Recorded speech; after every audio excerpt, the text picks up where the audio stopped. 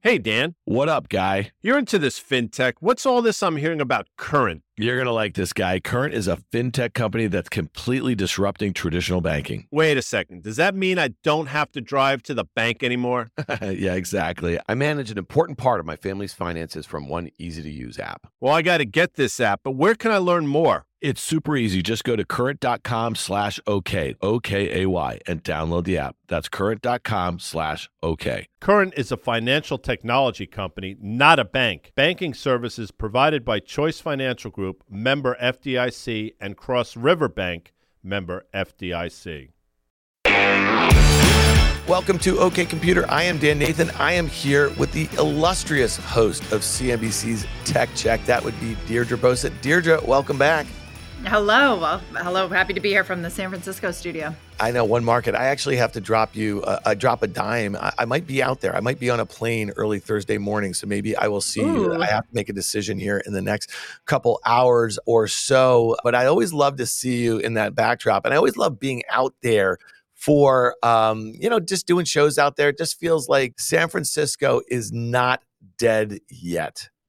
It's not dead, but you might argue it's not totally alive. But I like coming to New York because it feels like, a lot more lively. We've still got a long way to go in terms of bringing SF back. No, I get it. I get it. All right. Well, listen, we'll stick around. We have a great conversation with Molly Jong-Fast. She is a special correspondent to Vanity Fair. She also the host of the Fast Politics podcast. She and I talk about kind of her use in Twitter and how she amassed a huge following, how she's leveraged it as a journalist, as somebody who's kind of built a little podcast empire over there. And it's kind of some really interesting takes from Molly and what she's thinking about the platform and some of the other things that she's trying out. So stick around for that. All right.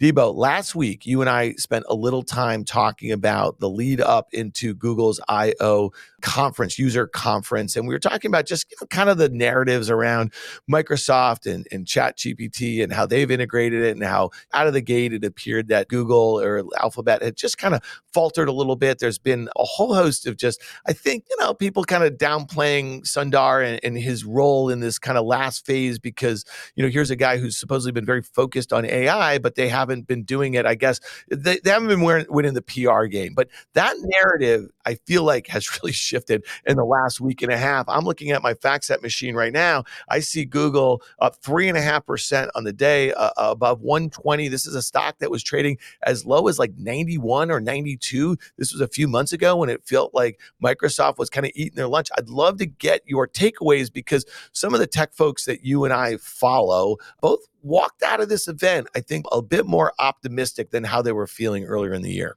Sometimes slow and steady wins the race. And Sundar Pichai has been calling Google an AI first company forever and ever. But really, Microsoft stole the zeitgeist, right, with ChatGPT and OpenAI. So I think that once again, last week with Google I/O, the race shifted.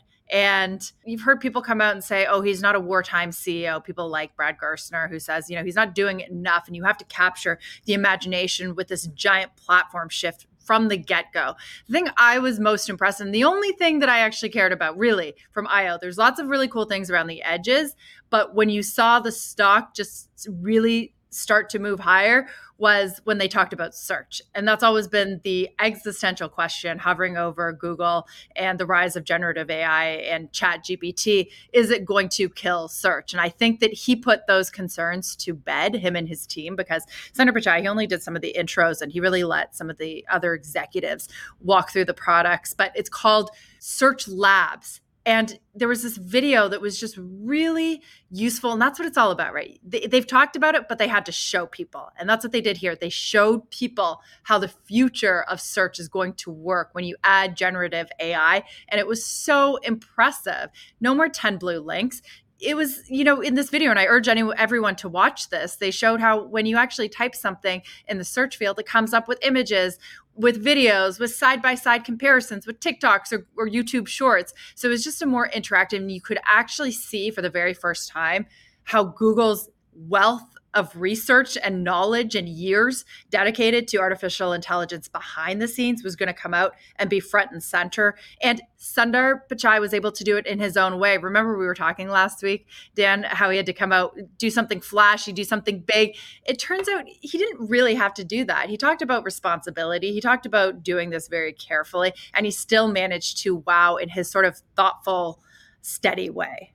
You made a great point last week that this is a user conference, but obviously a lot of analysts are there, a lot of media is there, a lot of like just kind of tech practitioners. And you said this is really about the tech community getting a good feel for this. And it's interesting when I think about the analyst community, there's like 53 analysts who cover it, 48 rated a buy, 5 a hold, no sells. The stock's like a 1.5% away from its 52-week highs. It's gained $150 billion in market cap in just the last kind of week and a half or so. And so to your point, they didn't need to do anything flashy. They just needed to talk about the things that they had been doing, right? And how they are basically going to harness the monopoly. And they don't use that term, but we can use it that they have, you know what I mean, in digital ads and then also in the search, and show how it's going to be just massively augmented. The other thing I thought is pretty fascinating is that they have 5 properties with over 1 billion users, and they have 15 products that have over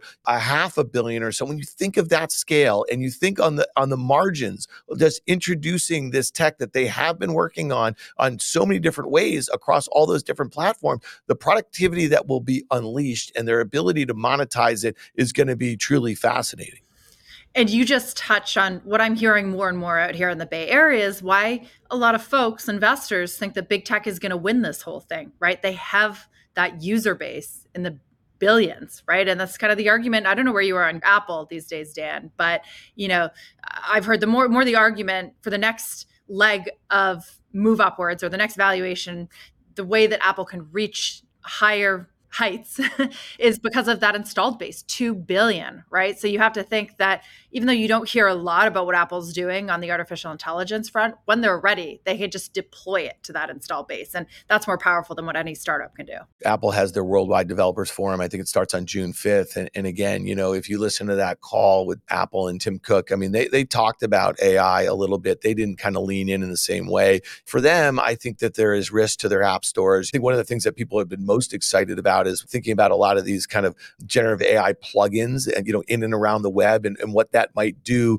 to some of these app stores, right? And so like that's something that I think is definitely a flank for them. But when you think about wearables and you think about they're going to supposedly introduce like an AR, VR, like a mixed reality headset, and you think of their reliance on services, because that's really where they obviously get their margin, or at least they've been able to be re-rated. You think about like these platforms like you just mentioned, and you say to yourself, there's got to be a whole host of ways that can make Apple deploying these sorts of technologies across an iOS installed base of 2 billion, a really powerful investable idea. And it might be, one of those things that's helping this stock levitate. This one is almost back to its all-time highs, but I don't think there's a lot of AI built into it right now, at least into the valuation. In a way, it doesn't matter. All they have to do is flick a switch, right, with that installed user base. And that's what Google did last week. It had to show that it's going to evolve search and then offer that to all of its users and keep that sort of monopoly that it has on that. I don't know if it's going to be in the same way. Certainly, this was just an early preview. But what have we learned so far, Dan?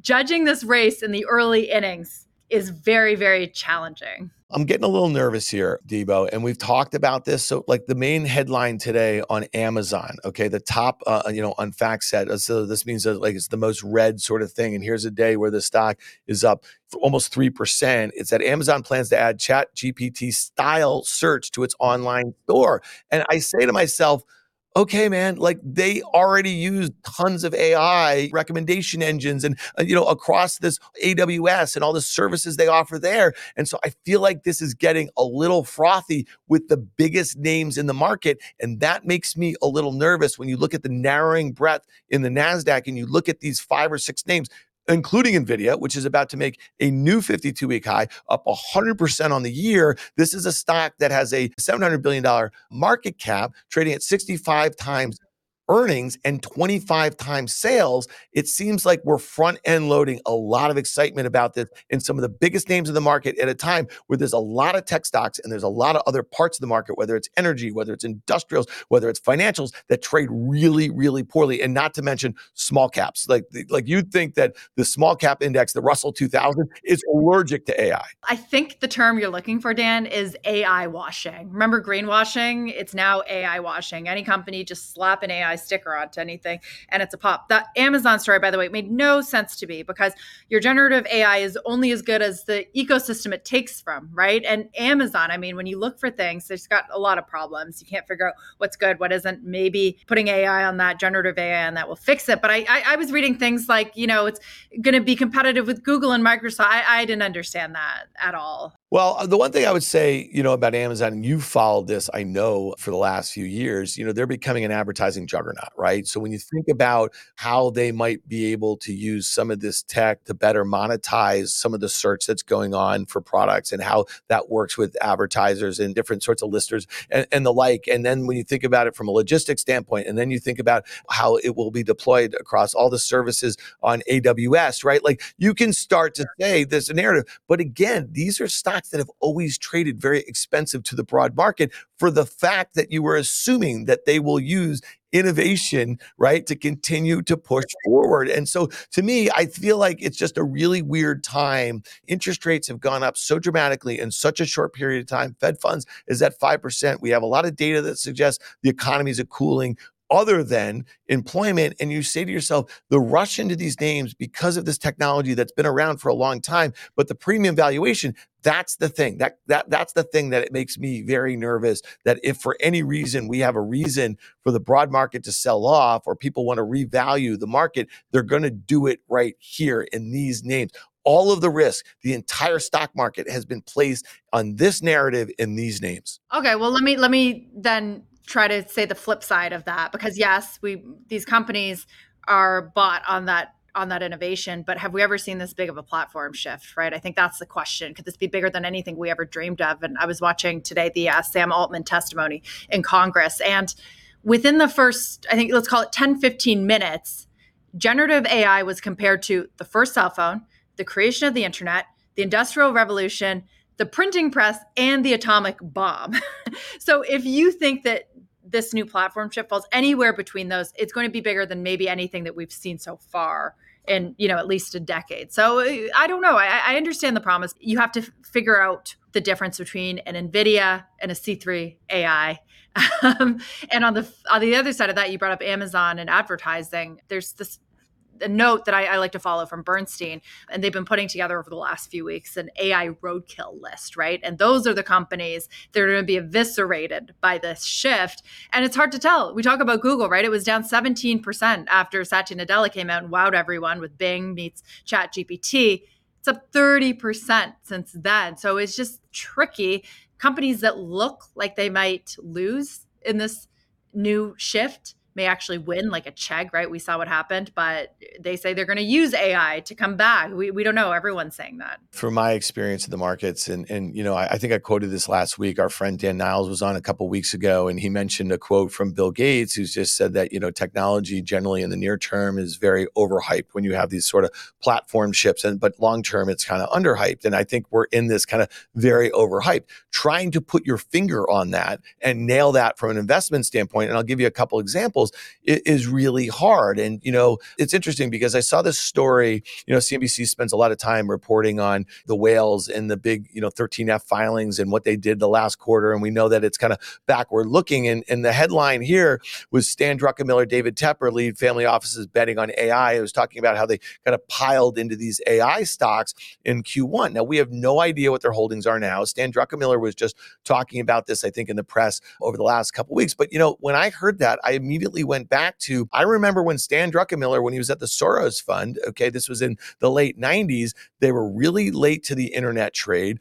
They basically shorted it because they thought it was overhyped. They lost, I think, like $500 million, which back then I think was a lot of money in the investing. And then you know what they did? They turned it around and they got long $6 billion of tech stocks. And you know what they ended up doing? Losing billions of dollars in tech stocks. And so my point is, some of the best and the brightest get it wrong all the time. And I want to take you to a conversation where Brad Gerstner of Altimeter was on with Scott Wapner, I think on the halftime report a couple of weeks ago. And I saw you talking about it a little bit. And he was talking with Scott. And Brad, I know Brad. He's a really, I know you know Brad. He's a really bright guy, and he's got a long track record investing in public and private markets and in innovative tech. And, this was just 2 weeks ago. He talked about selling Google, selling Alphabet, because he felt like they were not going to be a winner. Now, Brad is nimble enough. He could turn around and change on a dime, and he could get back long it and have a different view after. Maybe he's one of the reasons why Google has shot up 10% in the last week. I'm just a chamoli, right? I'm a guy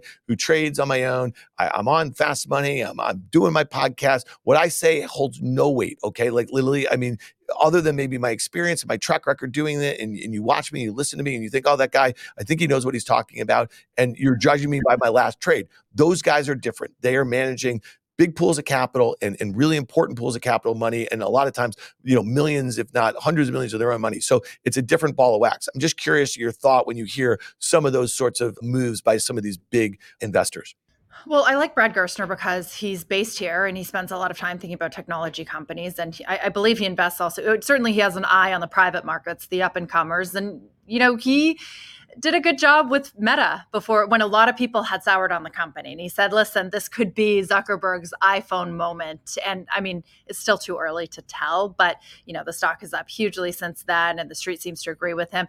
On Google, I mean, it's so divided, right, among commentators. Not everyone thinks stock markets, because Alphabet shares have just gone up this year after a blip when Microsoft came out with its Chat GPT and Bing product. But those that want to sell Alphabet, I don't know what they're looking at. Maybe they don't think that Sundar Pichai is a wartime CEO, that he doesn't have what it takes to compete with the Satya Nadellas and the others of this world. I wonder, though, I'd ask him if he changed his mind after I.O., because I was skeptical before I.O. and I walked away from it saying, okay, game changer. Seeing how search works, that puts everything in perspective and gives at least me clarity. Just as a commentator, I'm not allowed to buy or trade stocks or anything like that. But, I try to understand it from a journalistic point of view. And it kind of clicked for me at I.O. All right, here's the last thing we'll hit before we get out of here. This was an article, I think it was in Bloomberg, and we'll put it in the show notes. It's about Michael Burry of the Big Short fame. Two of his positions in his fund, Skyan, are Alibaba and JD, and they make up 20%. Okay, so we know he likes to make concentrated sort of positions. And again, I'm not asking you to opine on Burry and his track record.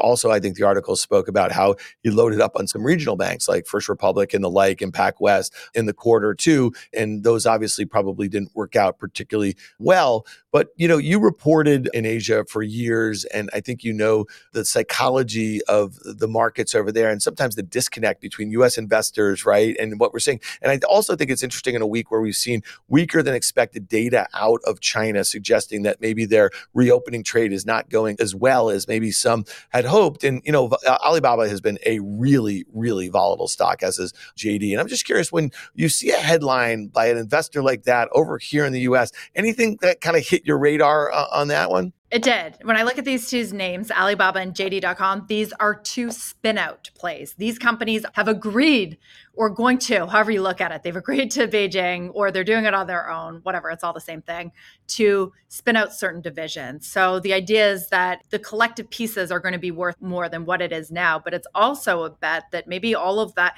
regulatory pressure, the threat of a breakup, of Beijing doing it itself and telling them exactly how to do it, is over. So in a way, they're interesting bets. Again, I go back to what I always say about Chinese stock names. Everything can change on the whim of the government of Beijing, but it feels like they don't have the scale, especially when they break up and they're going to go public, all the different parts of these two companies, that they're not as much of a threat in terms of the data that they hold all together. It's going to be broken up, not as much of a threat to the government. And I think that they've been so hobbled. You said they've been volatile. Certainly, they've been so hobbled already by Beijing that it seems like as good a time as any. The only thing I would say is that at least Alibaba, I'm not sure about JD.com, has golden shares, right? These are little stakes that Beijing entities, Communist Party entities, are able to take in these companies that give them outsized voting power or different things like that, which investors just have no way of knowing until it's done. So that's the risk. But hey, you can trade China. To own it on the long term is a much tougher proposition.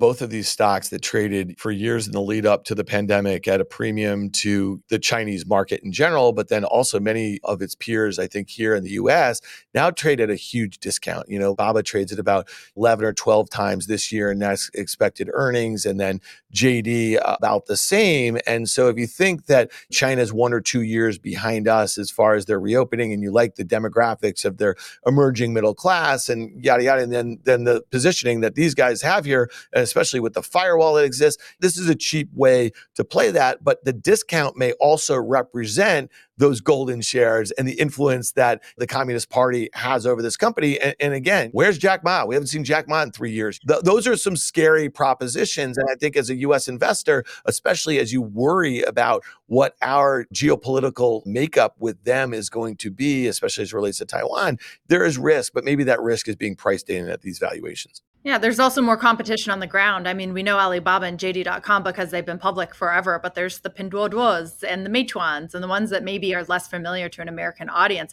These are sort of the new players, the new big players that still have their scale in China. And I would just mention that is like, if you don't want the kind of idiosyncratic risk of, let's say, one of those names and trying to pick a winner, if you look at the FXI, that's the iShares large cap ETF, Meituan, Alibaba, Tencent, they are the three largest holdings. They're each about 9%. JD is in there, Baidu's in there, NetEase. So, and there's also some industrials and some financials in there. But like, that's probably one way. If you say, oh, I want like X percent of my portfolio, maybe, mid to low single digits percentage, that's one way to do it. You're just not going to have the outperformance of one of those sorts of names, but it might be a way to disperse some risk. All right, Debo, I really appreciate all of your insights. Your reporting from on the ground at Google I/O last week. It was great to hear it all on CNBC. You can obviously always check her out at CNBC's Tech Check. So thanks a lot, Debo, for being here. Thank you, Dan Nathan. I'll see you next week. And stick around for my conversation with Molly Jong-Fast of Fast Politics.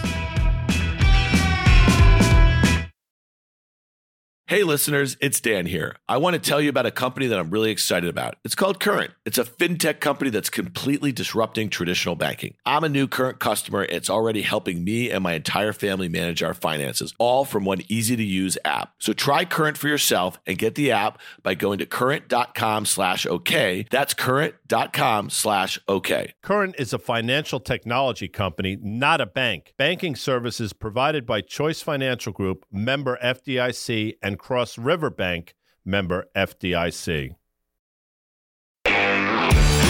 Molly Jong-Fast, welcome back to OK Computer Podcast.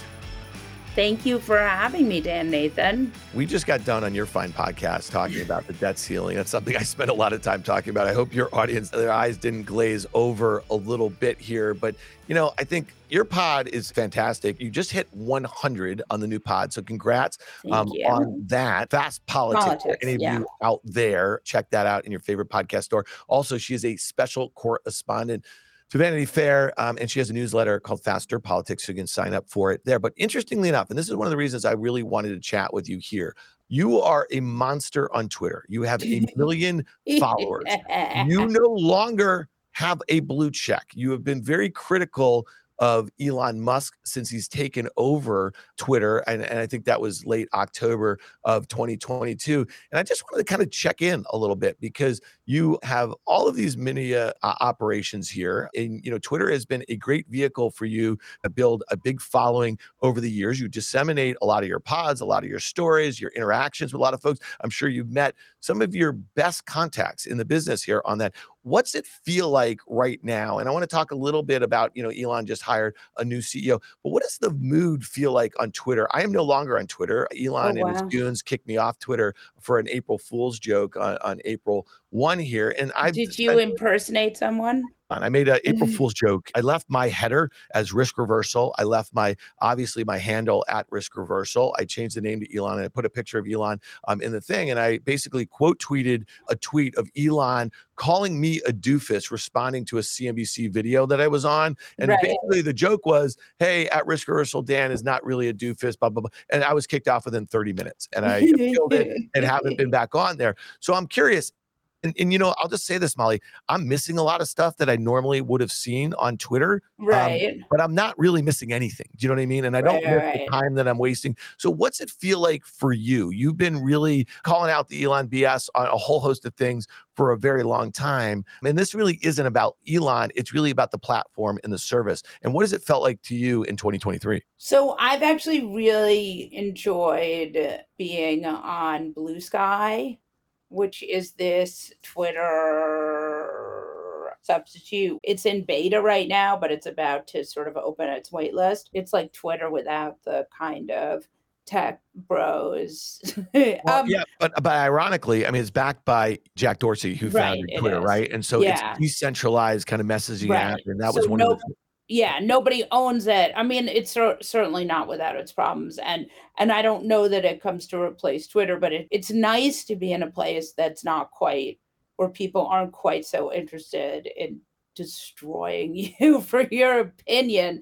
No, look, I think Elon bought Twitter and has really worked hard to completely just push the value out of it, bleed the value out of the platform. For example, I was thinking about it yesterday because there had been this reporting, again, reporting I think is generous, but there had been some discussion that George Soros had died of a heart attack.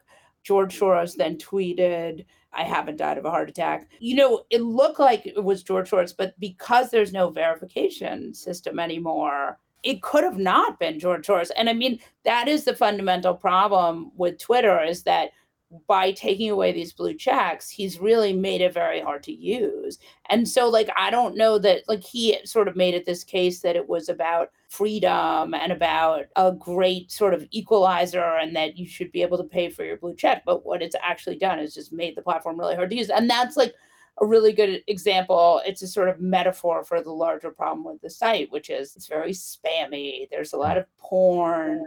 There's a lot of like ads in the replies, and then there are this sea of Elon bros who defend him. But that's not, I think, as relevant as just like it's quite hard to use now. Are you spending less time? Are you tweeting Yes, less? Are you absolutely. are you Yeah. engaging with people far less? A lot of people look at me and say, "Oh, you just have a beef with Elon." I was like, "I don't have a beef with Elon. I mean, I don't like the guy, but by the same token, the product has gotten worse. The Yeah. dialogue has gotten worse, and it feels like on many instances that it really is not a place that is listen, and this is one of the main reason why advertising revenue, I think in December was reported was down like 40% year over year, and I'm sure that's continued because all of the things that you just mentioned that started popping up this year when they did away with their trust and safety and the like, advertisers don't want to place ads next to content that is unsavory. And so I'm just curious, if they lose someone like you with 1 million plus followers who had a lot of engagement on the platform, isn't that part of the problem? Because I don't know how you replace that. I mean, there's only so much that Tucker Carlson, who never used the platform a whole heck of a lot Right. before he was kicked out of Fox, there's only so much he's going to replace, and it's not going to be particularly good, and it's not going to be the sort of place that you're going to want to be either. What I think is pretty interesting about these social media platforms is that the power users, the people who use it a lot, find other places. I mean, look, I built a large following on Twitter, but that's all fair in love and social media. You'll build another platform or you won't. I mean, I don't know. I think it's been useful for me, but I also think like I got that platform by tweeting a lot and spending hours and hours and hours tweeting. So ultimately, it's like with anything else. I mean, I think what's interesting about these tech companies is the content, the tweets were what they used to get the ads, right? To get the people there, to get, that free content was how they got there. And now they want to charge us for content, which is super fascinating. And and that's true on Instagram too, that there's like this tact.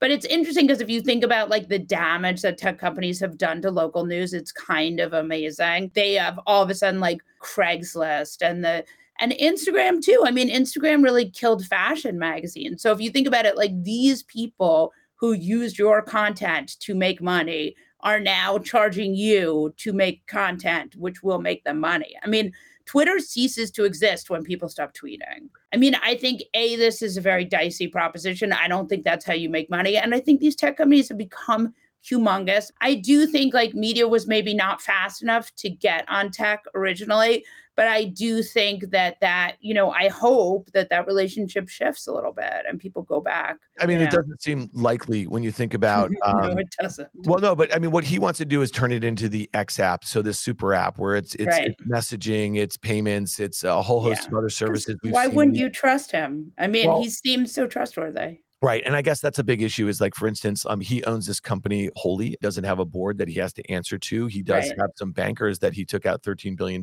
in debt. And so when you think about just how poor this business is doing, how difficult that might be for him to pay back that debt. But it was interesting, one of the big criticisms about him and running this platform is that he's also the CEO of Tesla, which is a $500 billion market cap company. He's the CEO of SpaceX, which is a $100 billion space company, which they just had a rocket explode last month. Starlink is the CEO, Neuralink is the CEO, Boring Company is the CEO. The list goes on and on and on. And the Tesla shareholders wanted him away from Twitter. So he makes this announcement last week. He's hiring a woman named Linda Yaccarino. And Linda was a big ad exec at NBC Universal. And it was interesting because right out of the gate, a lot of people were like very relieved that he hired somebody to do this. They felt for a whole host of reasons, just his influence on the platform wasn't particularly good. If you're a Tesla shareholder, you have not enjoyed his involvement there. He's alienated a lot of potential Tesla buyers. And so when you think about this woman, Linda Yaccarino, she's been praised as this genius ad executive. Full disclosure, I'm a CNBC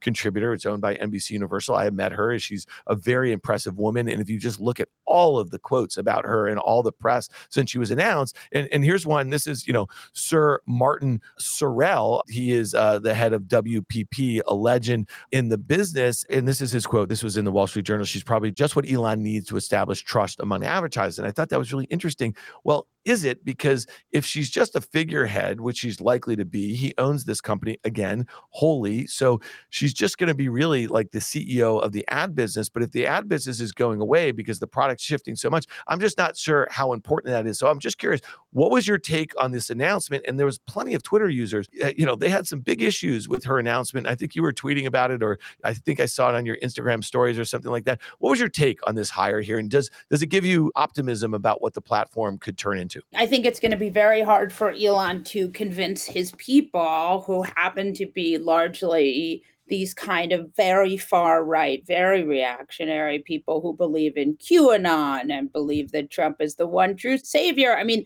that crew, to accept someone who comes from NBC Universal, I think that's going to be a heavy lift. And I think it's pretty interesting. Elon has won these people over. They are kind of the third rail in Republican politics. They're the people Trump got out. They're the people who are sort of in his post-truth bubble. That crew, that's the cat turds and the people like that. Those people, I think, are going to have a hard time accepting a woman CEO who comes from mainstream media. I also think what I don't think Elon understands is that I think he thinks that these people have been won over by him because they like him, or that there's some sort of billionaire appeal. Again, one of the hugest disadvantages for some of these people is that they have no one around them who ever tell them the truth, right? When you're rich enough, everybody just tells you you're great. And so that affects the way you interface with the world. And it gives you a kind of confidence that I think is very dangerous. And so, I mean, again, I'm not in his head, but it does really seems like from his behavior, I just think he thinks he has more control than he does. This crew is pretty rough, and I think they're pretty mad. And, they've sort of gotten a lot of juice from Elon, and they've also, they've seen him be very receptive to them. He's almost been like a 24-hour tech service. And, you see these people in the alt-right who are pretty sketchy, where Elon is catering to their whims and, looking out, sort of going after their enemies, et cetera. And I think that relationship is going to be hard for Elon to keep going. And it runs really counter to the relationship he has with his stockholders. This crew is not good for business. Tesla's stock rallied because supposedly he's going to be spending less time on Twitter. But then if you saw, what happened on Twitter by the faithful that you just talked about, they were like digging through Linda Yaccarino's bio, and they Right. saw there was some connection to the world, the Davos, World Bank. the Right. world, no, the World Economic Forum, Right, the World the thing, and they think, Elon, and there's a tweet for it. Obviously, they went and found some tweet where he was railing against that, and I don't know. I think she's got a really, really tough job. I don't think the advertisers are coming back. They really probably needed a product person that could give Right. some sort of faith that they could build out the platform that he wants to build. I just don't see that happening anytime soon. All right, one last thing on this. I think it's really interesting because I think there's this amazing tweet. I think it was from a couple years ago talking about just how the idea of free speech or censorship is existential to humanity or something. Elon tweeted that, right? And so he's been on this crusade in the name of free speech. And I think on the eve of the Turkish election the other night, there was, the Twitter censored some content in Turkey. They've been known to do that in India in and around political events. And I think, one of the issues that I've had a huge bone to pick about all this stuff, because it's bullshit. We all know that his free speech thing is total bullshit. There's this amazing podcast that just came out on Wondery called Flipping the Bird, and it's detailing, I don't know if you've seen this, it's detailing his buy of Twitter. And it really talks about how this all started because his ex-wife, 2 times ex-wife, Tallulah Riley, who they mentioned was a B-rate actress, tweeted at him because of some trans joke that got censored on Twitter. This was when Jack was still running the company or something like that. And she had a fit about it. And then he starts in this tirade on Twitter about censorship. And so when you think about what he has done in Turkey, what he has done in India, how cozy he is with the Chinese, because how important the Chinese are for Tesla's future growth. And when you think about the potential ramifications of him owning this personally and possibly censoring stuff that the Chinese don't want so he can maintain his foothold with Tesla in China, that's really dangerous. Talk to me about that. Yeah, I mean, that is really dangerous and quite interesting. I mean, look, you've got Turkey and you have this election that we're in the process of now a recount. Seems like it could really be problematic. Then, and there's definitely censorship there. Then there's also the issue of what's happening in India with Modi. And I think we just don't have any transparency, right? I mean, Elon had a very interesting situation where he released all these files, part of the Twitter leaks. And the files didn't totally really show anything, but the sort of build up around them. I mean, that is one of the brilliant things that Trump did, was he was able to create a sort of post-truth atmosphere where he could say what something meant, even if it didn't mean that. He could get his supporters to believe it. Elon did these Twitter files. He released them through a couple of different journalists, some of whom he later had falling outs with. These filings, they showed that different campaigns asked for things to be removed. I mean, they showed basically what we thought was happening behind the scenes. But what he didn't do, and he didn't touch, was what was happening with the Chinese government, or what was happening with the Turkish government, or what was happening with the government in India. And actually now we've seen some tweets about where he sort of said, well, the Turkey has asked us not to whatever. So like clearly there is some Turkish election interference, the nuances of which we do not know and may never know. And I think like there definitely is. I mean, it's very clear that this man is not a free speech absolutist, right? I think we can all agree that whatever Elon's doing here, it's not free speech. And again, I mean, I think it gets back to this larger problem with him, which is he's just a liar. I mean, he says a lot of stuff where you're like, oh, that's great. He said the ads in your replies would make you money. Remember that? Yeah. It never happened. I mean, he just says a lot of stuff that's not true. He's very Trumpy. And, some of that Trump base has been primed to believe things that aren't true. So he's come into the GOP base in a moment when they are very primed for believing stuff that's not true. Yeah, well, I'll just finish it here. I mean, like I've said this on numerous occasions, and he has taken many, many pages and many plays out of the Trump playbook over the last couple years. And I just point people, it did not end well for Trump, all of them. And like one by one, how he's operated, it just reminds me so much of it. And you could say, well, he's much smarter than Trump, but I'm not convinced. So he's sitting on one of the worst trades in the last few years in the financial markets, and that's buying Twitter for $44 billion. Because if you look at where the enterprise value of Snap, a company that monetizes its users much better and doesn't have a lot of the same issues that I think Twitter has on the censorship front, on the advertising front, on the, a whole host of things. That's got a $13 billion enterprise value now. Yeah. So he's probably down 75% or something on that. All right. Well, listen, Molly Jong-Fast of Fast Politics. You can find it wherever you find your favorite podcast. Also, you can follow her at mollyjongfast.bsky.social. That would be at Blue Sky, because you already probably follow her on the Twitter, and she's not tweeting a lot there. Molly, thanks so much. Thanks for having me.